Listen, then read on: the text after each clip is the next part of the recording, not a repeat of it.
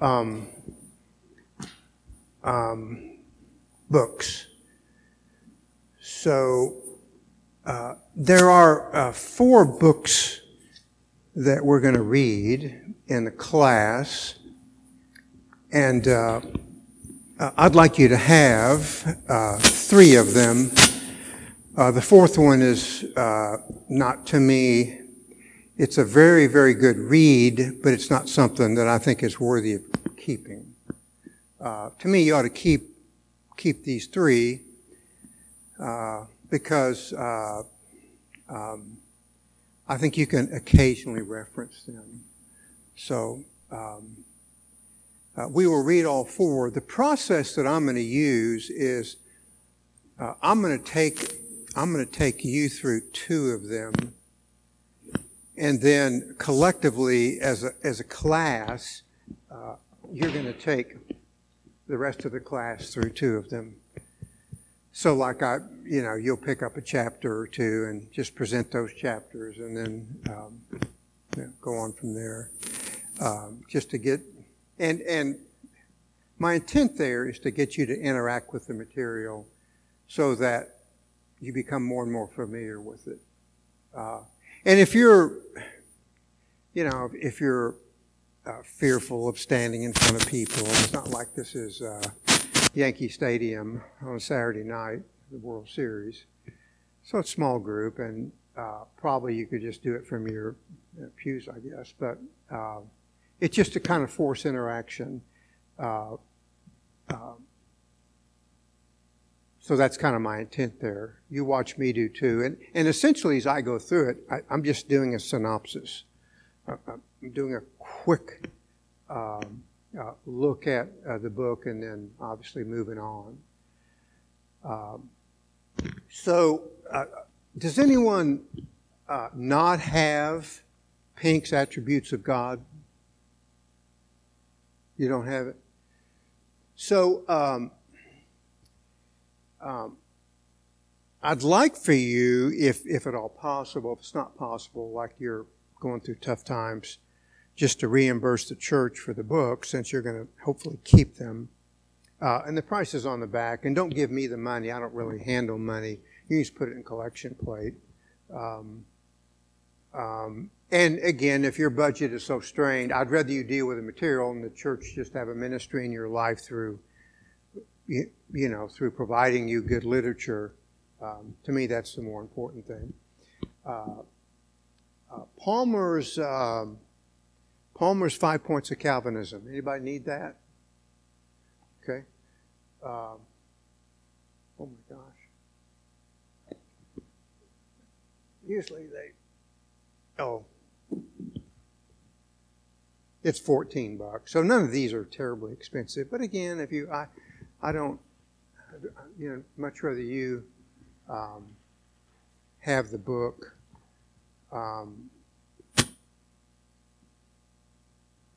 Jannar, do you need books?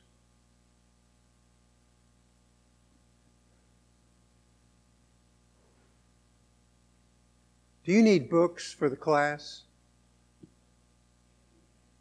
I'm sorry? Yeah, we read 4 books in the class. You're going through the class, right? So do you have Pink's Attributes of God? You have it. Redemption Accomplished and Applied. Yeah. Okay. Anybody else? You have this one. Yeah. Janor, if you're able to repay the church, the price is on the amount, just put it in the collection plate. But if your budget's strained, don't worry about it. I'm not concerned. I'm not concerned about. I'm sorry.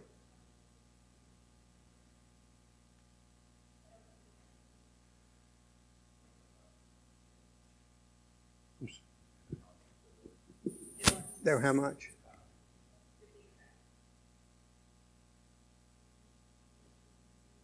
That's always strange.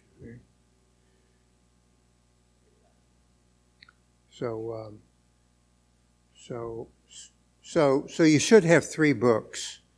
Attributes of God by Arthur Pink, 5 Points of Calvinism by Palmer, and Murray's Redemption Accomplished and Applied.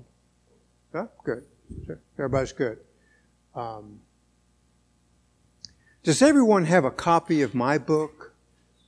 Okay, so we will do a little bit of reading than that. Of course, I would encourage you to read the whole thing, but we will do just a little bit of reading in it, mainly in the Message chapter.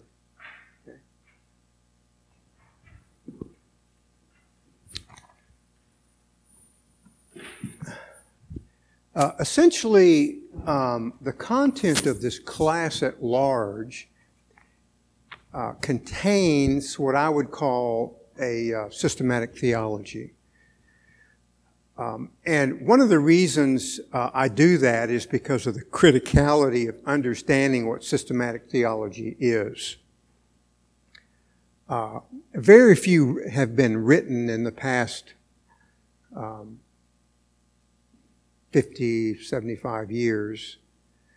But if you were to take any Reformed theology, open it to the contents, you would see chapters, for example, on the attributes of God or the person of God, which are the attributes of God.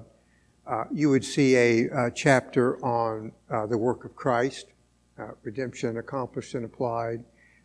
You would see references to the Reformed faith, i.e. 5 Points of Calvinism, might not refer to it in those particular terms.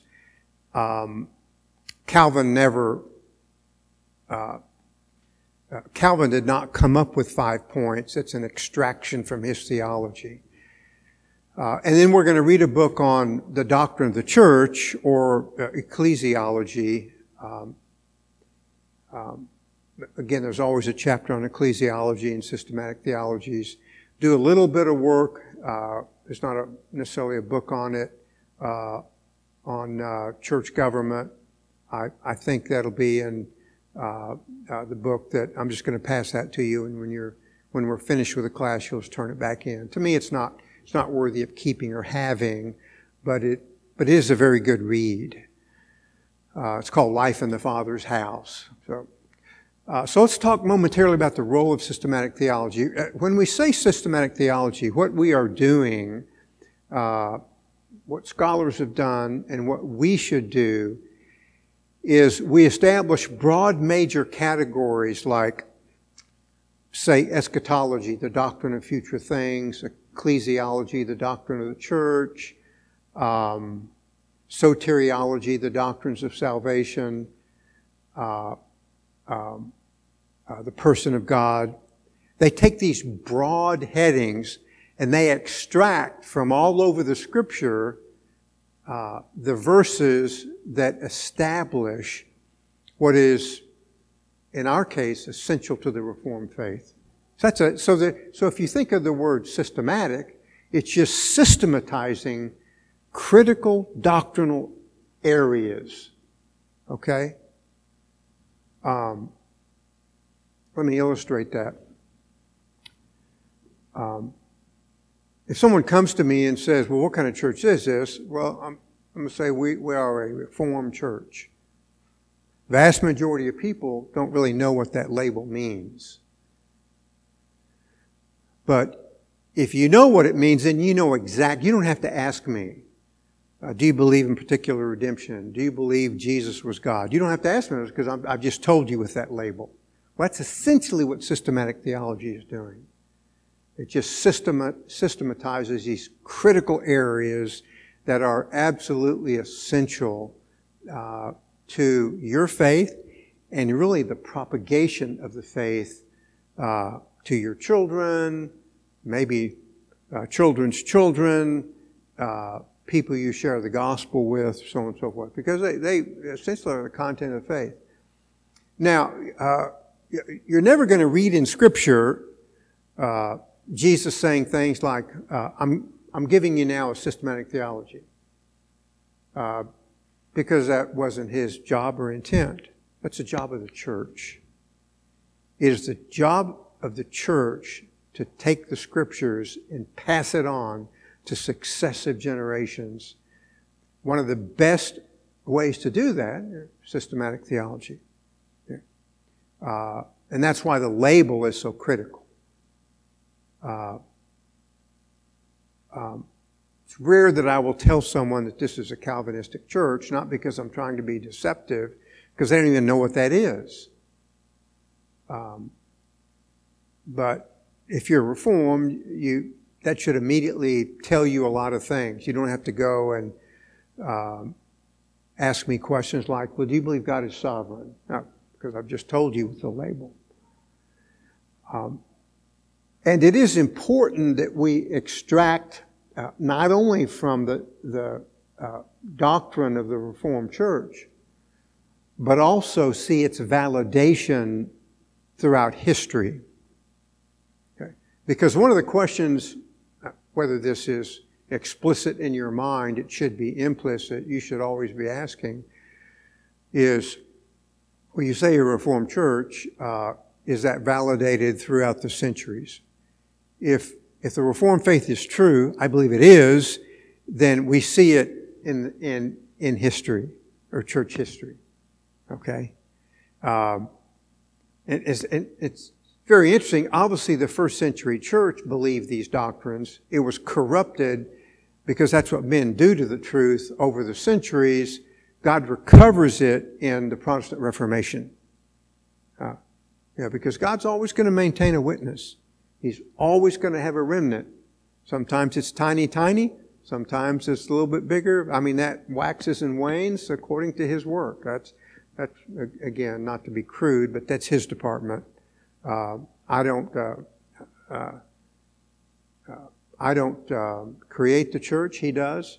I don't create the theology. He does, and He leaves us a record in Scripture.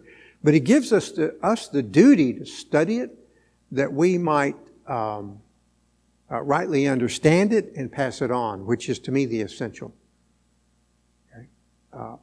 I have this nagging suspicion that the evangelical church is losing that because we've come to believe that theology is divisive, and we certainly don't want to be divisive.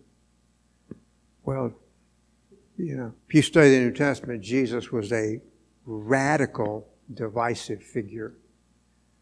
But if you're God, that's your that's your work. And He's certainly dividing the false church and the true church. And He expects His true church to receive from Him an understanding of His Word. Because the Scriptures contain everything that's necessary for faith and life. My trouble is, I don't think we're passing that on. I think the Reformed Church is. I think the church at large, we're so caught up in numbers and programs and making people happy and feel good. Nothing wrong with those things. I mean, I want people to be happy. I want them to feel good, but that's not my department. God got us to do those things. He tells me what to do, and that's to proclaim the truth. And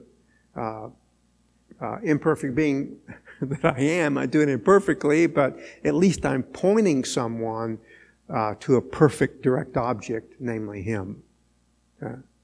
Because He is the sum of all perfection. So I take that as a serious task, and therefore the work that is here is serious, and it's a work that should cause you to pray that we would do it rightly, to pray for the teaching elder, to pray for the other elders, to pray for people in the congregation that you become aware of that maybe are in some distress. Generally, all of us are at different points in our lives. At least that's my experience. Because that's how the church prospers. Yeah. So, but again, that is your duty, and it's also kind of your freedom. I mean, I don't really tell you who to become friends with. I hope you fellowship with everyone in the church, but there are some people that you would just naturally gravitate to because that's just the way life works. And in that friendship, you can maybe ladies to ladies and men to men form prayer partners and develop confidences that If I tell Bowersock something, and I ask him, to keep it personal, he's not going to, share it, blah, so on and so forth. Because again, we trust the Spirit of God to use the church to prosper everyone individually as well as corporately. The church is a corporate body, but it's made up of individuals.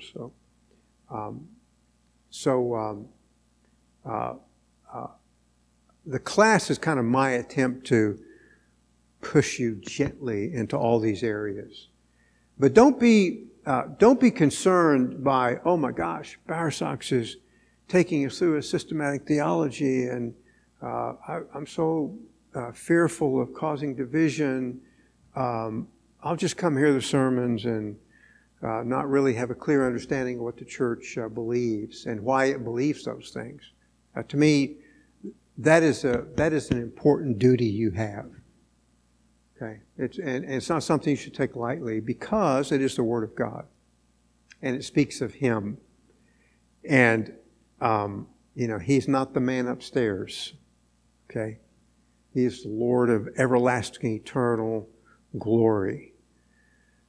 So we should have a measure of seriousness in our affection towards Him. I will tell you that if you understand Him properly and aright, your affections will be changed for Him. Okay, which is to me an essential part of worship. We're all affectionate to certain people because we're drawn to their personalities or whatever.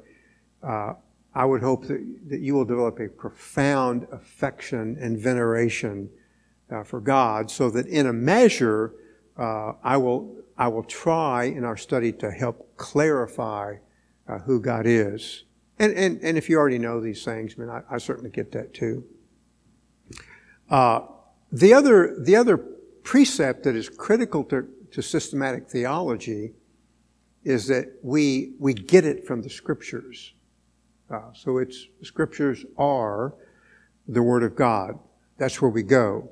Now we also go to history, but history is not authoritative per se. It's just validating. I was thinking about that this morning as I was driving to church. When you study the Reformed faith, certainly in the early centuries, 17th, 18th, Protestant Reformation and its after effects, you don't read of the Reformed Church speaking in tongues. Okay, I believe they do, because it's not a valid gift for today. It was a gift of literal Gentile languages. If you think about the book of Acts, they were listening. The men that were there were Jews of the diaspora, so they had been living in Gentile lands. They come to Israel as they were supposed to come, and here the disciples are speaking to them in languages that were unknown to the apostles, like people who were present. And when the Spirit was poured out, they had this supernatural gift from God to speak in these Gentile languages, and technically speaking, they didn't know those languages. Does that make sense? So, tongues are known languages, and essentially the language is to announce judgment, the finality of judgment upon Israel as a nation for rejecting Messiah. Okay. I mean, you go rejecting the things that God has done, corollary to that is judgment comes. And it's not only going to come in the future, it's already in the present. Okay? Because God extracts accountability. And that's why understanding the doctrines of grace are so important. That's a fearful thought. But behind God's accountability and judgment, for us, there's God's sovereign grace.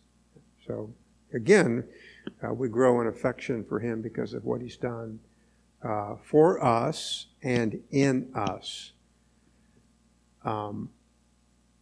So again, if you go through those centuries, why wasn't the Reformed Baptist Church in England in the 1700s speaking in tongues? Because I think they understood that. In the 1800s in America, as the Presbyterian Church, which was at that time Calvinistic, and certainly you have, Princeton Seminary with men like Charles Hodge and Benjamin Warfield. Why weren't they teaching class? Why wasn't Princeton Seminary teaching classes on speaking in tongues? Because they believed it was a gift that faded because God acknowledged the judgment. It's acknowledged on several chapters in the book of Acts, but once its purpose was fulfilled, it just slowly fades. Because they believe that. So Presbyterian churches in America, certainly 1800s, you just weren't preaching. They weren't speaking in tongues. So church history, what are they saying? We don't believe it's a valid gift for us. Should that speak to us in some way?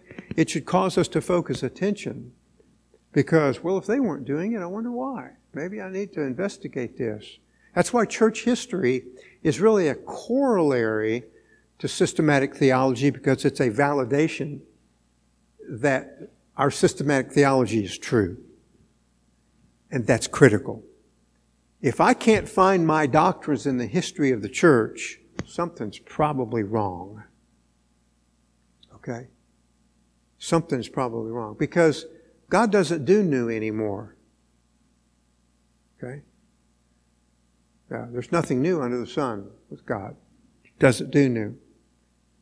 So this notion of the Pentecostal charismatic movement certainly kind of had a measure of revival in California and the Azusa Streets revivals where people started speaking in tongues. Okay, someone has a emotional experience. Well, okay, just that's your experience. Don't press it on the church. And I'm not so sure it's not people seeking experiences. I'm also convinced that it's a learned behavior. Oh my gosh, if Johnny's doing it in church and he's a cool guy, maybe I need to do it. Anyway, I'm just giving you an illustration of the importance of church history.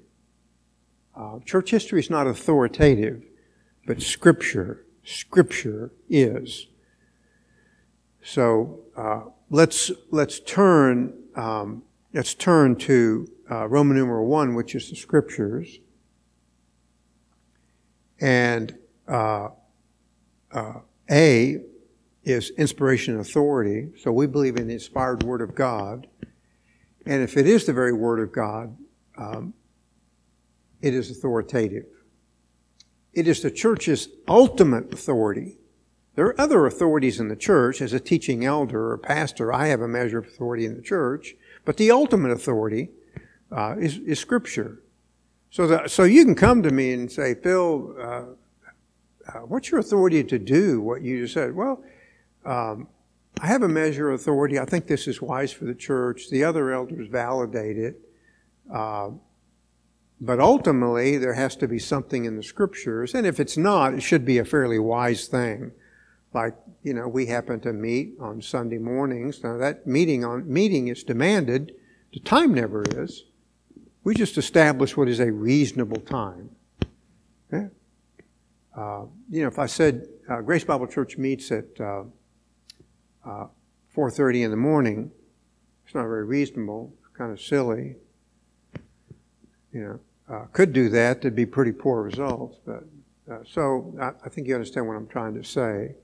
There are other authorities in life. Elders have a certain measure of authority, but ultimately, what's your ultimate authority? Obviously, it's Scripture. And it's important to realize it is authoritative. because it's divine. It's the divine Word of God. There are two forms. If you think of the doctrine of knowledge, the technical word is epistemology. Comes from the Greek word epistemi, to know, or the study of knowledge. So hence epistemology. Volume 1 is general or natural revelation. Namely, the revelation of God in nature or the creation. Because God is revealing His glory.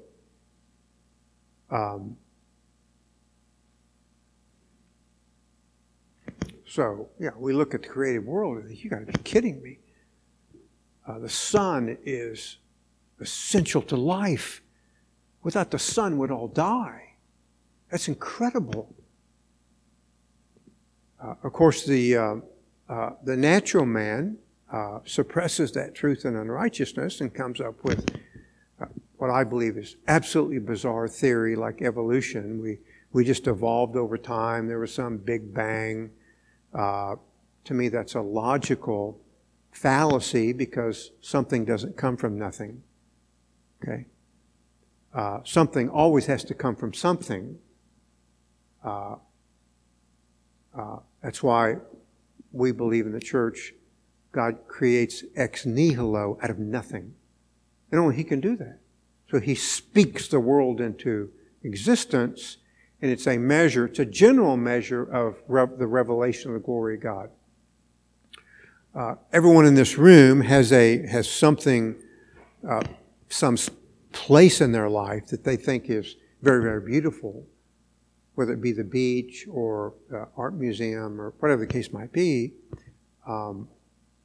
Particularly in the case of the beach or the mountains or the lake. You go there and really it's a revelation of the glory of God because He made those things. Case of Oklahoma, if you're going to the lake, all our lakes are man-made, but behind that is the gifts that God made man. He gifted civil engineers, He gifted, guys that understand all that stuff and how to create lakes and where to build a dam. Where'd those things come from? Well, in a sense, ultimately, they all come from God.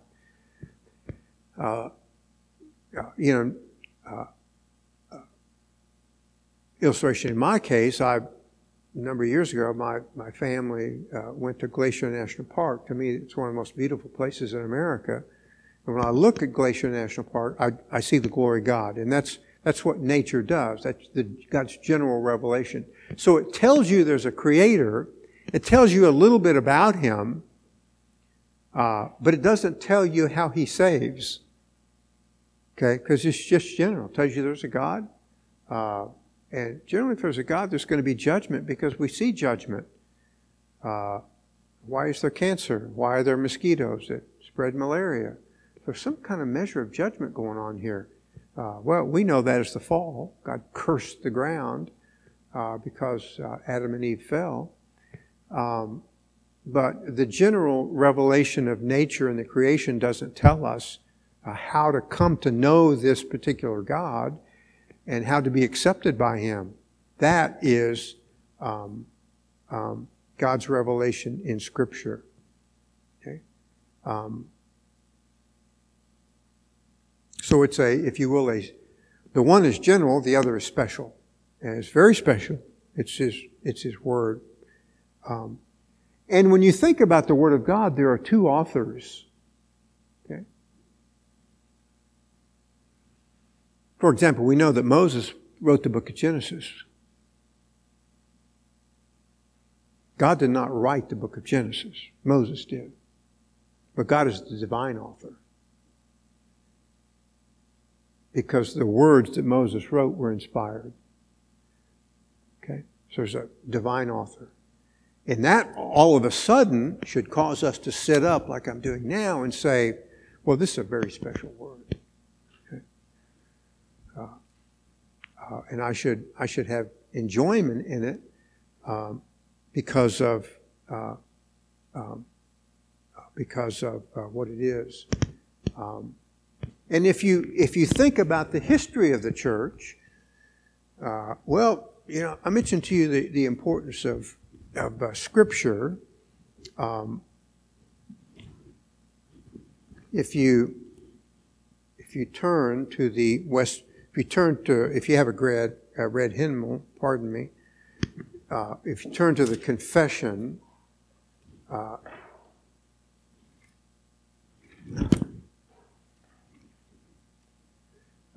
chapter 848.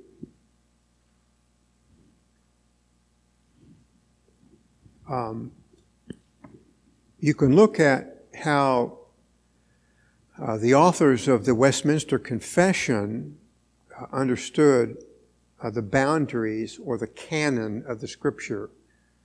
The word canon is literally a measuring device. So how do we measure? As you may or may not know, the Roman Catholic Bible includes more books than we do. Okay, so they reject our canon, and we reject theirs. Okay? So look at 848, Roman numeral 2, there at the top. Under the name of Holy Scripture, or the Word of God, written, are now contained all the books of the Old and New Testaments, which are. They're being specific. The Roman Catholic priest would look at that and say, wait a minute, you guys are missing a few. Well, we're saying they shouldn't be included in the canon. So over the history, the church is saying these are the authoritative books. Now look at Roman numerals 9 and 10. And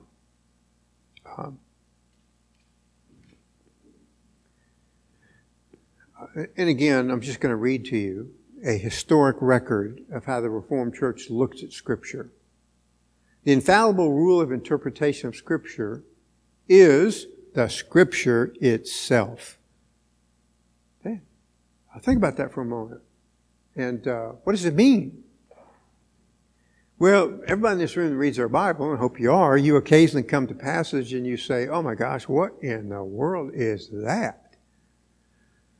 Well, if you pay very, very close attention, the Scriptures will tell you what it is. Because God's not trying to be mysterious. He's not trying to hide things from you. The context obviously becomes very, very critical. So the context is telling us what it is. So we have to maybe read a little bit before it, a little bit after it. You will oftentimes hear me speak of, when particularly there's citations in the New Testament of Old Testament verses, speak of the context of the Old Testament text. Because, let's just say Paul is quoting from the Old Testament, which you're going to hear about this morning in the sermon, Lord willing.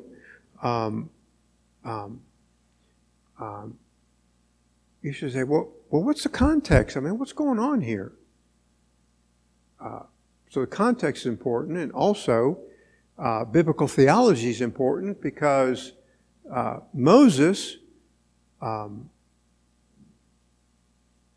we're studying, just as an illustration, Moses is going to give you a measure of insight, but the Apostle Paul, when he quotes Moses, just explodes the reality of it. Okay. And that in of itself is biblical theology. What is biblical theology? Come on, Bowersock. Systematic theology, not biblical theology. Well, biblical theology is just simply the tracing of the history of doctrines. In the Old Testament, this is another man's metaphor, but it's a beautiful metaphor. The Old Testament has every New Testament doctrine in seedling form. New Testament's the tree. So the seed sprouts and begins to grow in the Old Testament. Come the New Testament, it's going to become full-blown tree with fruit on it. Does that make sense? The tree doesn't start out as a tree. It starts out as a seedling, seed. Okay? That's why you read in the New Testament. Jesus says, kingdom of heaven is like a tree. And Christians come to find shade under it, protection, comfort. Some trees have fruit. Tree is the source. Okay? So just a tracing of doctrines to the full-blown reality. So the infallible interpretation of Scripture is Scripture itself. And therefore, when there is a question about the true and full sense of any Scripture, which is not manifold but one, it must be searched and known by other places that speak more clearly. Okay? So the New Testament is a clearer revelation than the Old Testament is. Both are revelation, but the New Testament's adding clarity. Okay? That's the beauty of God. So He not only gives us His Word, He tells us interpret it by the Scripture itself, and there's clarity either in the context or from another author or whatever source. It's not because Moses was trying to be confusing. He just was dealing with what he knew at the time. Well, Paul knows more because he's a New Testament apostle. Okay, look at 10. The supreme judge by which all controversies of religion are to be determined, and all decrees of councils, Westminster Confession of Faith, opinions of ancient writers, commentators like John Calvin, doctrines of men, and private spirits are to be examined, in whose sentence we are to rest, can be no other but the Holy Spirit speaking in Scripture. Okay? That's the final authority of faith and life. History is not authoritative, but it should shout at us, why am I doing this that was not done in the 18th century and 17th century? So it's not authoritative. Scripture's authoritative. Okay.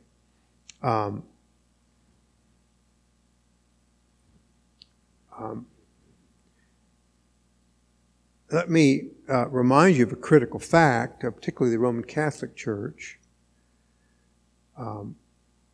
Roman Catholic Church's authority is, I would call, a three-legged stool. One of the legs is Scripture. And as I just told you a moment ago, they supplement the books. So they're adding to the canon received in the early centuries of the church. So they certainly believe in Scripture, even though they plussed it up a bit.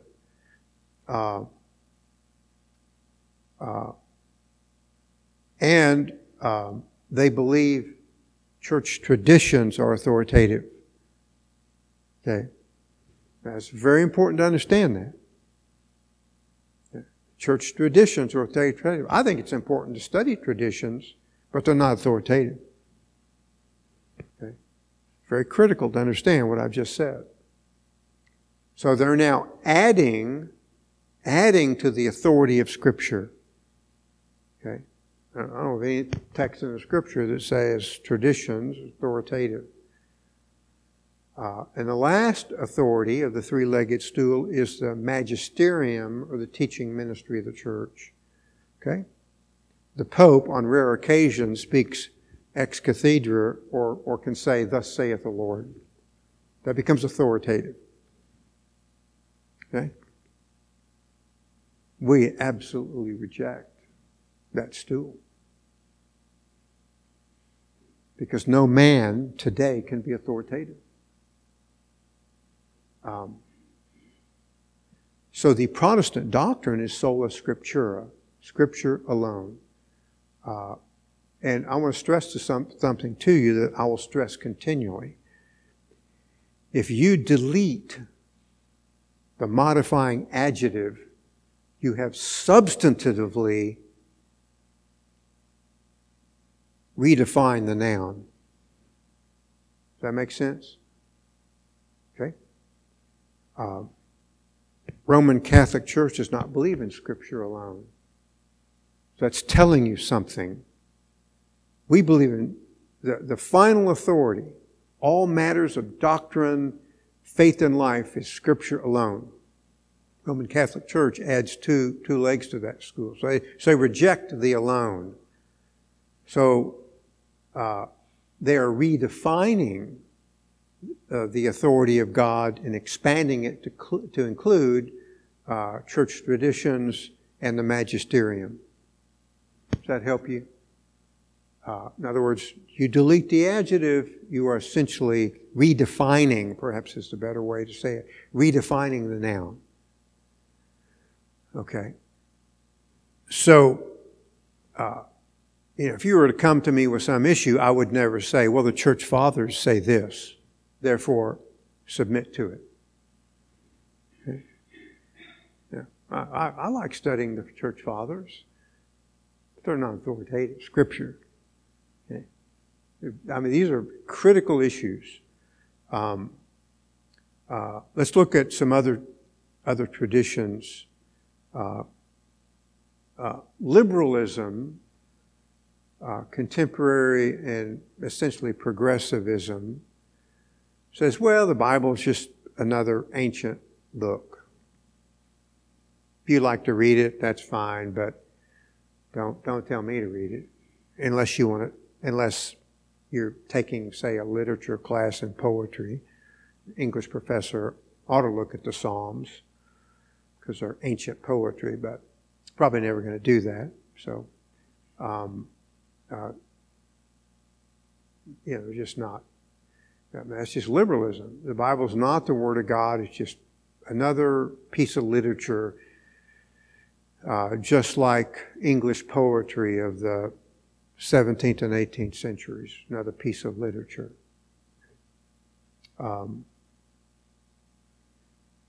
The other contemporary view is neo-orthodoxy, that the Bible contains the Word of God. But when you validate it, you make it the Word of God for you. I mean, that's just bizarre, but that's what men do. Does that make sense? So it's not the Word of God until you say, I get that one. It really hits me hard. I understand that. I've just experienced that. That's the Word of God to you. So they're strict. So they're really making God's Word and themselves as the authority. So again, I've just given you competing systems. We're going to end there because of time. We're still next Sunday, Lord willing, look at some verses because I have to kind of, give to you some verses. If I leave verses out, what have I told you? Well, I know what Bowersock thinks. What saith the Scriptures? Okay? All right, so let's very quickly close with time of prayer. Our Father, bless us. Increase our desire to learn and to grow in the faith with the Scriptures. Increase our affection for the God of the Scriptures and for His mighty Word that leaves us a record of salvation, which we should be profoundly thankful and appreciative of. And we are thankful for the record that we have before us. These things we pray in Jesus' name. Amen.